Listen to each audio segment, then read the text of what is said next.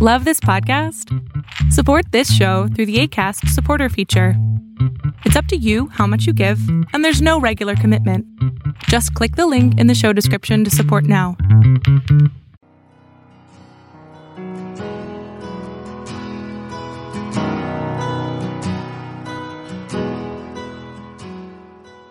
Welcome to Fresh Encounter, the radio ministry of Lifelong Anointing Church. Our mission as a church is to equip the body of Christ to increase in wisdom and in stature, and in favor with God and with men. We're glad that you joined us for this edition of the broadcast. It is our prayer that this broadcast will be a blessing to you. Here now is Pastor Otuno with today's message. Isaiah chapter 9. We're reading just a couple of verses there, and then we'll go from there. The Bible says, "For unto us a child is born, unto us a son is given. And the government will be upon his shoulder, and his name shall be called Wonderful, Counselor, Mighty God, Everlasting Father, Prince of Peace. Of the increase of his government and peace there will be no end. Upon the throne of David and over his kingdom, to order it and establish it with judgment and justice. And from that time forward, even forever." He said, "The zeal of the Lord of hosts will perform this." Now, this is one of the most fascinating prophecies in the scriptures, because it talks about the coming of our Lord and Savior Jesus Christ. This verse of the scripture prophesied, number one, that gave us a prophecy of the birth of our Lord Jesus Christ. It said, "For unto us a child is born." This same verse of the scripture that we've read tells us about the deity of Christ. He said, "Is the mighty God, the everlasting Father, the Prince of Peace." It tells us about Christ's earthly government. He says his government will be that of peace. It talks about his righteous kingdom, which is he established it with judgment and with justice. And it talks about his eternal reign. Of the increase of his government and peace, there will be no end. This verse of the scripture tells us about everything, about the mission, the birth, the death, and the resurrection of our Lord Jesus Christ. Even the final coming of the Lord. In that little two verses of scripture, all these things is encapsulated. Isaiah was basically telling us what was to come. He was talking about the ministry of our Lord Jesus Christ. He was talking about what we now refer to, the first part of that chapter, those verses, talks about what we now refer to as our Christmas. A time of the year that is very, very different in every way. It's different in its essence. That season of the year is different in its essence. It is different in its appeal. It is different even on its effect on people. There are people who are overjoyed at this particular time of the year, and there are people who are simply pissed off anytime they hear the word Christmas. So it has a lot of effect on people. And until recently, it was a season that was used, dedicated solely to the celebration of the birth of our Lord Jesus Christ. It used to be a time of the commemoration of the divine visitation of the Almighty God in the camp of men. It used to be a season of joy and a season of goodwill. It used to be a festive and a time of festivity, a time of rejoicing. The special nature of this particular season has been captured in songs. It has been captured in stage plays. It has been captured in the orchestra. For those of us who have had the opportunity to go and hear Handel's Messiah, you will see the imagination and all the things that come as a result of this particular season. A season that is used to be able to glorify the King of Kings. And one thing I know, many of us probably will have this recollection or have this fond memory. I remember when I was growing up, Christmas was the time that everybody was looking forward to. Because at that time, that was when you get some new clothes. At least in the part of the country where I come from. That's where you get some new clothes. That's where you change your shoes. That is when you get to play with some fireworks. We used to play Bisco in those days, or Knockout. And then that is the day that you have unlimited food. You eat to the point that you end up with constipation. Because that is when nobody stops you. All sorts of foods keep coming in. Because the way we do it in our own neck of the wood at that time is that the neighbors will start exchanging food. You know the guy that cooks very well. You know the ones that are very stingy with their meat and their cow and their chicken. That was a season. It was a ball for us when we were growing up at that time. But for some unfortunate reason, the season that was meant to celebrate the birth of our Lord Jesus Christ, that season that was supposed to be a festive season, that was supposed to celebrate the coming of Emmanuel, God with us in the midst of his people, has degenerated into something else. Some are so angered by the guy that they believe did not exist, they are determined to make sure that the rest of us share in that anger and in their miserable life.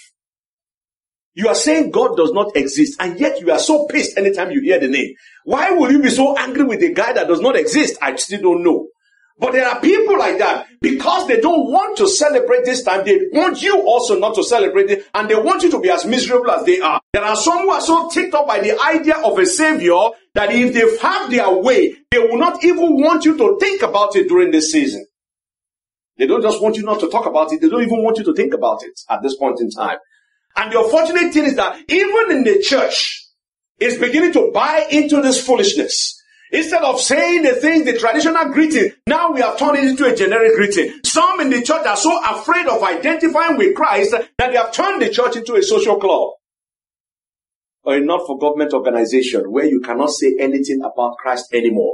The church has become so inclusive that the gospel message, the reason for the coming of our Lord Jesus Christ, has been forgotten. The church has become so inclusive that what we are now saying, the gospel message in our culture, has become so irrelevant that when you are preaching, people know what he's talking about. Do people still believe in this nonsense? That is how irrelevant that we have become.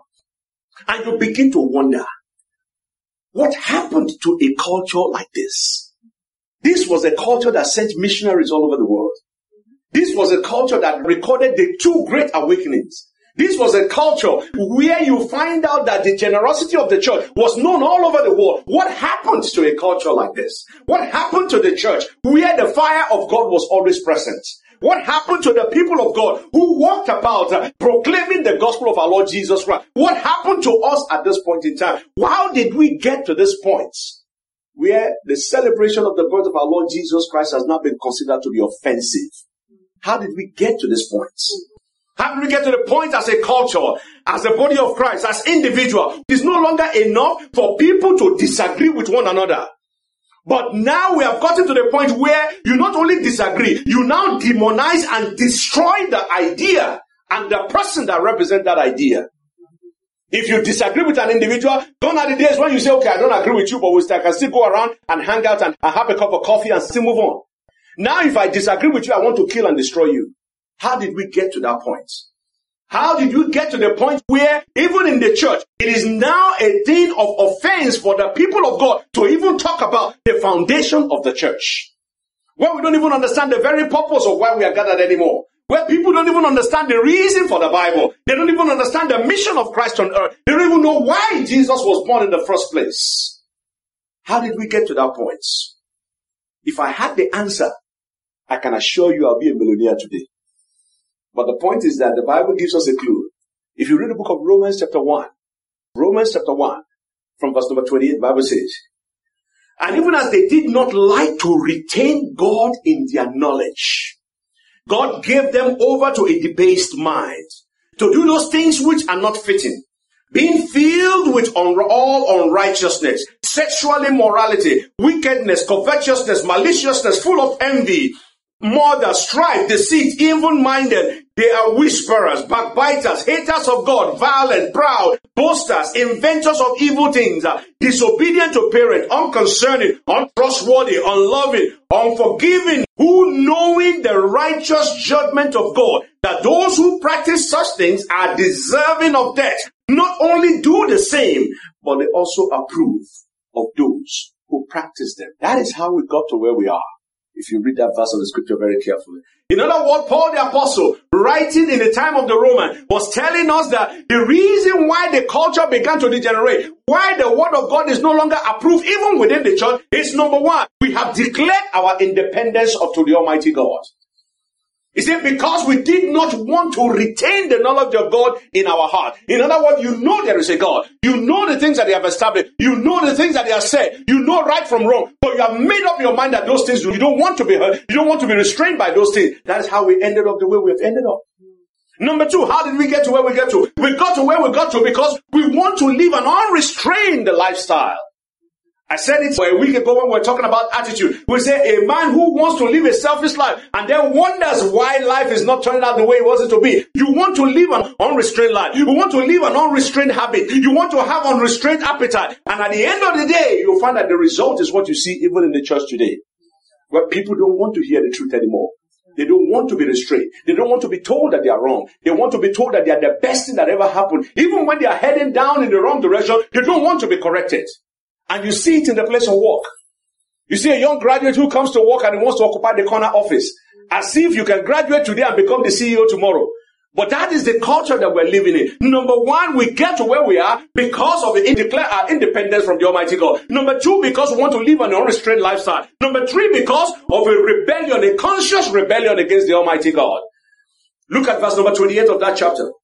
The Bible says, who knowing the righteous judgment of God, that those who practice such things are deserving of death, not only do that thing, but they also approve of those. In other words, they are rebellious, openly rebellious to the Almighty God, thumping their finger to the Almighty God and saying, yes, what are you going to do? What are you going to do? I don't want to serve you. I'm going to curse you to your face. And what are you going to do? And that is why we are where we are right now. Where even within the church, the name of Jesus Christ is an offense to some people. And you say you are a Christian. What are you doing here? If you have problem believing in Jesus Christ in the church, what are you doing here? And that is the condition where we find ourselves. When we live in such a condition for a long time, when we openly antagonize everything godly, the result is what we are seeing right now, where there is no difference between the church and the world we are supposed to preach to. And as much as we try to pretend as a culture that Christ is a myth, pretend as if the coming of our Lord Jesus Christ does not matter, the Bible makes us to understand that God is still God. And that is what he declared very clearly to us in the Gospel of John chapter 1. Gospel of John chapter 1, reading from verse number 1, the Bible says that in the beginning was the Word, and the Word was with God, and the Word was God. He was in the beginning with God. All things were made through him, and without him nothing was made that was made. In him was life, and the life was the light of men. Verse number 10. He was in the world, and the world was made through him, and the world did not know him. And he came to his own, and his own did not receive him. But as many as received him, to them he gave the right to become the children of God, to those who believe in him. And the word became flesh and dwelt among us. We beheld his glory, the glory as of the only begotten of the Father, full of grace. In other words, the Bible is saying this.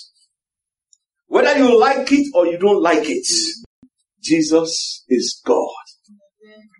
Whether you like it or you don't like it, Jesus is God. Number two, the Bible is telling us whether the culture wants to believe it or not, Jesus is the creator of all things. Contrary to popular beliefs that we are the product of chance, the Bible is making it very clear that Jesus is saying all things were made through him, and without him was nothing made. So whether they want to believe it or not, Jesus is the creator of all things. Number three, whether they believe it or not, Jesus is the mediator. He is the one that reconciles man and God. If you want to have a relationship with the Almighty God, it is only through Jesus. And that's why I say, I am the way, the truth, and the life. No man comes to the Father except through me. Whether you believe it or not, it doesn't matter. And then the Bible is making us to understand that until Jesus become a part of your life, until Jesus become a part of your celebration this season, until Jesus become a part of the church, until Jesus becomes a part of your family, becomes a part of your job, becomes a part of everything that you do, you will find that life becomes meaningless. And that's why the Bible makes us understand that Jesus is the one that makes a difference. It was the one that makes life meaningful. The Bible said the Word became flesh and dwelt amongst us, and we beheld his glory. The glory as of the only begotten Son, full of grace and truth. That's why Paul the Apostle, when he understood this, he spoke to the Philippian church. He told them in Philippians chapter 2, reading from verse number 9, the Bible tells us that therefore God has highly exalted him and given him a name above every other name, that at the name of Jesus every knee shall bow in heaven and those on the earth and those under the earth, and every tongue will confess that Jesus is Lord, to the glory of God the Father. In other words, whether you like it or you don't like it, you are going to confess that Jesus is Lord. It's either you do it now so that you can receive his forgiveness, or you do it later when you will face his wrath. But one way or the other, you are going to do it. And like I always tell people, whether you like it or not, you are going to pay. Whether you pay up front or you pay at the back end, you are going to pay. Many of us who are from the neck of the wood where I come from, we hear the popular saying where they say there is no free lunch in America. The same thing in the kingdom of God, there's no free lunch. You will bow your knee to the living God. You will bow your knee to this resurrected Christ. You can either do it now or you will do it later. But one way or the other, you are going to bow your knee. And the other one, the Lord is basically saying that Jesus is the man. It doesn't matter what you think about it. Jesus is the man. It doesn't matter what you feel about it. Jesus is the man. And if you want to get things right, you got to get right with the man. And the question that many in the church has often failed to ask is, why is Jesus Christ necessary? Why is it important for him to be born? Why is it necessary for the word of God to become flesh and dwell among us? Why is it important for Jesus Christ to come into this particular world? Because that is one thing we need to understand if you are going to walk with him. Why is it important for Jesus to be born? Number one, Jesus had to be born because of the love of God, because of the love of God for the work of his own hand. The love of God compels the Almighty God to be able to redeem his people. The Bible says, for God so loved the world that he gave his only begotten Son. He created us.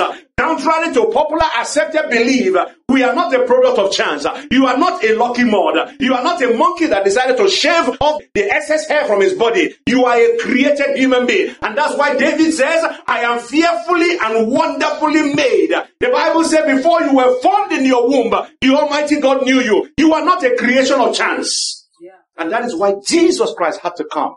Because the love of the Almighty God for his own creation. Number two, Jesus had to come because we have messed up as a human being. You all know the story. The fall of man brought the condemnation of God. The Bible says, as by one man's disobedience, many were made sinner. So also by one man's obedience, many were made righteous. In other words, we were alienated from the Almighty God. We were separated from the Almighty God as a result of sin. And for us to be able to come back unto him, you need a Savior. That's why Jesus came. Jesus did not come to make you rich. Please understand that. He did not come to make you happy. He came to save you. If you read the book of Matthew chapter 1 verse number 21, the Bible says, he said, and you shall give back to his child, and you shall call his name Jesus. And why? Because he will deliver his people from their sins. That's why he came. Every other thing is an addition. As we refer to it in my neck of the wood, every other thing is an afikun. That means it's just one of those icing on the cake. The main reason why he came is to deliver you. Because if Jesus was to come to make you rich, what about all those rich billionaires who hate the sight of God, who hate the thought of God? That means Jesus failed if that was the purpose. How many of the believers are walking around with their shoes that have a hole underneath? If that's the purpose of Jesus Christ to make you rich. Yes, you can be rich when you follow the Lord Jesus Christ, but the purpose of the Savior coming is to be able to deliver you from the sins that have held you captive. Number three, why did Jesus Christ come? Jesus came because he was the only one that can provide a perfect sacrifice for sin. The Bible says it's not possible for the blood of bulls and goats to take away sins. But the body, the Lord God Almighty has prepared for the Lord Jesus Christ. That's why he came. Jesus Christ came so that he might destroy the works of the devil. And the Bible makes us to understand. It says that he that commits sins is of the devil, but the devil has sinned from the beginning. For this purpose, the Son of God was made manifest, that he might destroy the works of the devil. That's why he came. He came so that he can mediate a new covenant between you and the Almighty God, so that he can reconcile you, so that he can give you a better promise. That's why he came. Yeah. He did not come so that you can just sit down and put your life on cruise control and just enjoy things. And just declare, yes, I'm a child of God and so I can live anyhow. That's not why he came. He came so that you can have the righteousness of God, so that you can be reconciled back unto him. This means that if Jesus did not come, if Jesus is not in any life, if Jesus has not been a part of your daily living, what you find is that you are separated from the love of God. If Jesus is not part of the equation of your life, if Jesus has not come, all of us will have been separated from the love of God. If Jesus has not come, we will remain in our fallen state, we will remain in your sins. If Jesus has not come, atonement for our sin, the reconciliation that took place on the cross of Calvary will not be possible. If Jesus has not come, deliverance will be a mirage for a lot of us. Because we will suffer the hands of the enemy, but we will not be able to do anything about it. There are many who are going through difficulty in life right now. They don't even know where to turn. You know where to turn because you have access to the grace of God. If Jesus has not come, that particular hope of deliverance will have been a mirage. You run towards it, but nothing is there. And that is what a lot of people are doing right now. They run towards different directions, but they find that there is no help in there. If Jesus had not come, there will be no hope for any man. There will be no hope. That's why the Bible says Jesus Christ is the hope of glory. The reason you and I can come into a place like this and begin to sing praises to the Almighty God, the reason why we can still clap our hands in the midst of difficulty, the reason why we can still look up when everything around us is gloomy, is because we have a hope in us that this is not the end of the story. That when the Lord Jesus Christ will come, He will lift us up and He will take us to a better place. This is the hope that resides inside of us. And because of that, we are able to sing. And the people who think that they know better, people who think that they have educated themselves into imbeciles, you will now find out that they will tell you that these things don't exist, that there is nothing like that. They say religion is the opium of the people. It takes their mind away from the realities of life. But you find that scientific studies have been conducted, that the people of faith, they have a better quality of life. It has been proven that the spiritual is the determinant of the physical. If you have no life in your spirit, you are dead physically. And that's why if Jesus had not come, many of us would have been hopeless. Now, seeing the importance of the birth of our Lord Jesus Christ, why are people so opposed to this idea of Jesus? Why are they so opposed to this idea of walking with the Almighty God? Why are people finding it very difficult to be able to embrace the truths that is embodied in the living Christ? Number one reason is, if you find in the book of Romans chapter 8, reading from verse number 6, the Bible says, "For to be carnally minded is death, but to be spiritually minded is life and peace. Because the carnal mind is enmity against God, for it is not subject to the laws of God, nor indeed can be. So then, those who are on the flesh cannot please God." In other words, many people find it very difficult to understand the things of the gospel because they are spiritually dead. And because you are spiritually dead, I can talk from now till tomorrow, it doesn't make any difference. You see a dead person, you can dangle the amount of money so much in their presence, it don't make any difference. Except for a group of people who are living in one part of Nigeria. The only way you can test whether they are alive or dead is when you drop money where they are.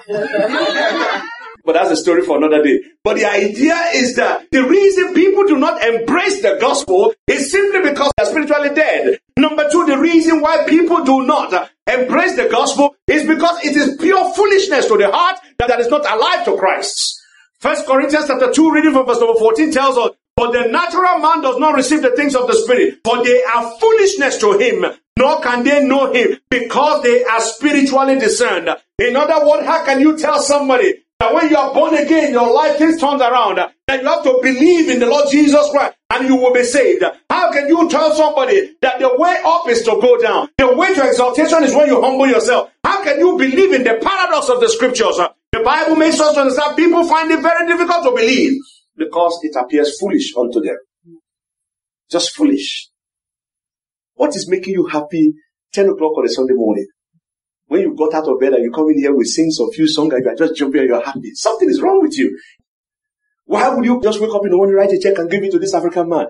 It is foolishness for people who do not understand. And that is why people find it very difficult to associate themselves with the truth of the gospel, because they just cannot understand what you guys are doing. But once you have an encounter with the living God, once you have an encounter with the resurrected Christ, once the Spirit of God breathes upon you, it changes everything. I don't know whether you've ever seen, there's this thing that they call the aha moment. When you are looking at something, all of a sudden it makes sense. It's like the light bulb goes off in your head. That is what happens when you are born again. There is a light bulb that comes up in your spirit. The word of God begins to make sense unto you. Many people are not in the body of Christ. Number one, because they are spiritually dead. Number two, because it is foolishness unto them. Number three, because they are willfully rejecting it. Somebody said that I rejected Christ, and they were asking a very popular writer or philosopher, I can't remember which one, but they were saying that if you die and you find that there is God, it was Nietzsche. They say, if you die and you see God and you find out that all that you have been talking about is wrong, what will you say? He said, I will tell you that he didn't give me enough evidence. You see, I will tell God that he didn't give me enough evidence, that's why I didn't believe in him. But the thing is this, people will argue that why can you say only one way to heaven? And the question is that if you give people 1,000 ways, I can assure you they will ask for 1,001. If you give them 5,000, they will ask for 5,001. It is not the lack of evidence, it is what is called a willful rejection. And that is what we read in the book of Romans chapter 1. He said, "For the wrath of God is revealed from heaven against all ungodliness and unrighteousness of men who suppress the truth in unrighteousness. Though they knew God, they glorified him not as God." In other words, they knew what is good. There is something we used to say in my neck of the woods. They say what is not good is not good. There's no other name that you give to it. A man sleeping with another man's wife is not good. It doesn't matter how you call it. Taking what does not belong to you is not good. It doesn't matter how you call it. Whatever is not good is not good. And that's what the Lord Almighty is saying here. There is a willful rejection when you know that this is the will of God and you make up your mind that you are not going to do it. That is why some people don't come to Christ. Not because of any evidence, not because they don't know what is true, but it's simply because they have made up their mind that they don't want to do it. Not only that, people do not believe because they want to be free from the yoke of God. And what I mean by that is I want to chop life. So why would I go to church? Well, the only thing they're doing is just singing and praising God. Everybody's looking dull. They are not wearing proper clothes. They are not having fun. They don't go to parties. Why would I want to do that? I'm a young man. I want to free myself from that.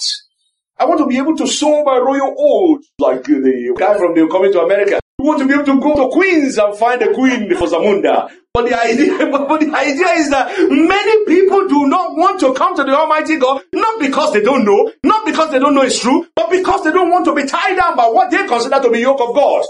They don't want to be in a position where God is not going to allow them to have fun. Do not do this, do not do that. That is what they see the gospel of the Lord Jesus Christ to be. And because of that, they don't want to be associated with it. That's why they don't believe. Many do not believe because of what is called environmental conformity. Not because they don't know the truth, but because my friends are not yet in the church.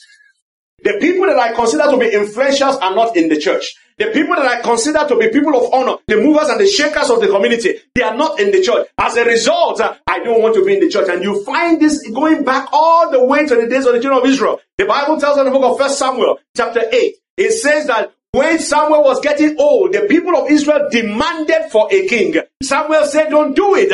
But they insisted. If you read from verse number 19, the Bible says, nevertheless, the people refused to obey the voice of Samuel. And they said, no, but we will have a king over us, that we may be like all the nations, that our king may judge us and go out before us and fight our battles. Because they want to be like every other person. But the problem is this: if you don't do it, there are consequences for working against the Almighty God. But today is not the judgment day. The point that we want to emphasize is that how do you start the process of coming close to the Almighty God? Especially now, during this Christmas season. How do you start that process? How does a person become to walk with the Almighty God? The process starts, number one, with the realization that you are spiritually dead. As long as you know that you can do nothing of your own, that is when you begin the process of coming to the Almighty God. When you realize that your wisdom is like a foolishness before the Almighty God, that is when you begin to realize, that is when you begin to walk your way back to the Almighty God. When you begin to let go of your own rejection, you begin to let go of the excuses, you begin to let go of things that you are holding on to. That is when you begin to make your way back to the Almighty God. When you begin to embrace the yoke of the Almighty God, and you see the yoke not as a yoke, but as a true freedom, that is when you begin to come back to the path of the Almighty God. Thank you very much for listening to our program today. We invite you to join us every Sunday at 10 a.m. for our Sunday worship service at 2711 Murfreesboro Road in Antioch, Tennessee. We also host Bible study and prayer meetings every Friday at 7 p.m. Visit us online at www.lifelonganointing.com and on Facebook, Twitter, and YouTube. Join us next time for another edition of Fresh Encounter. On behalf of Lifelong Anointing Church, we thank you for listening.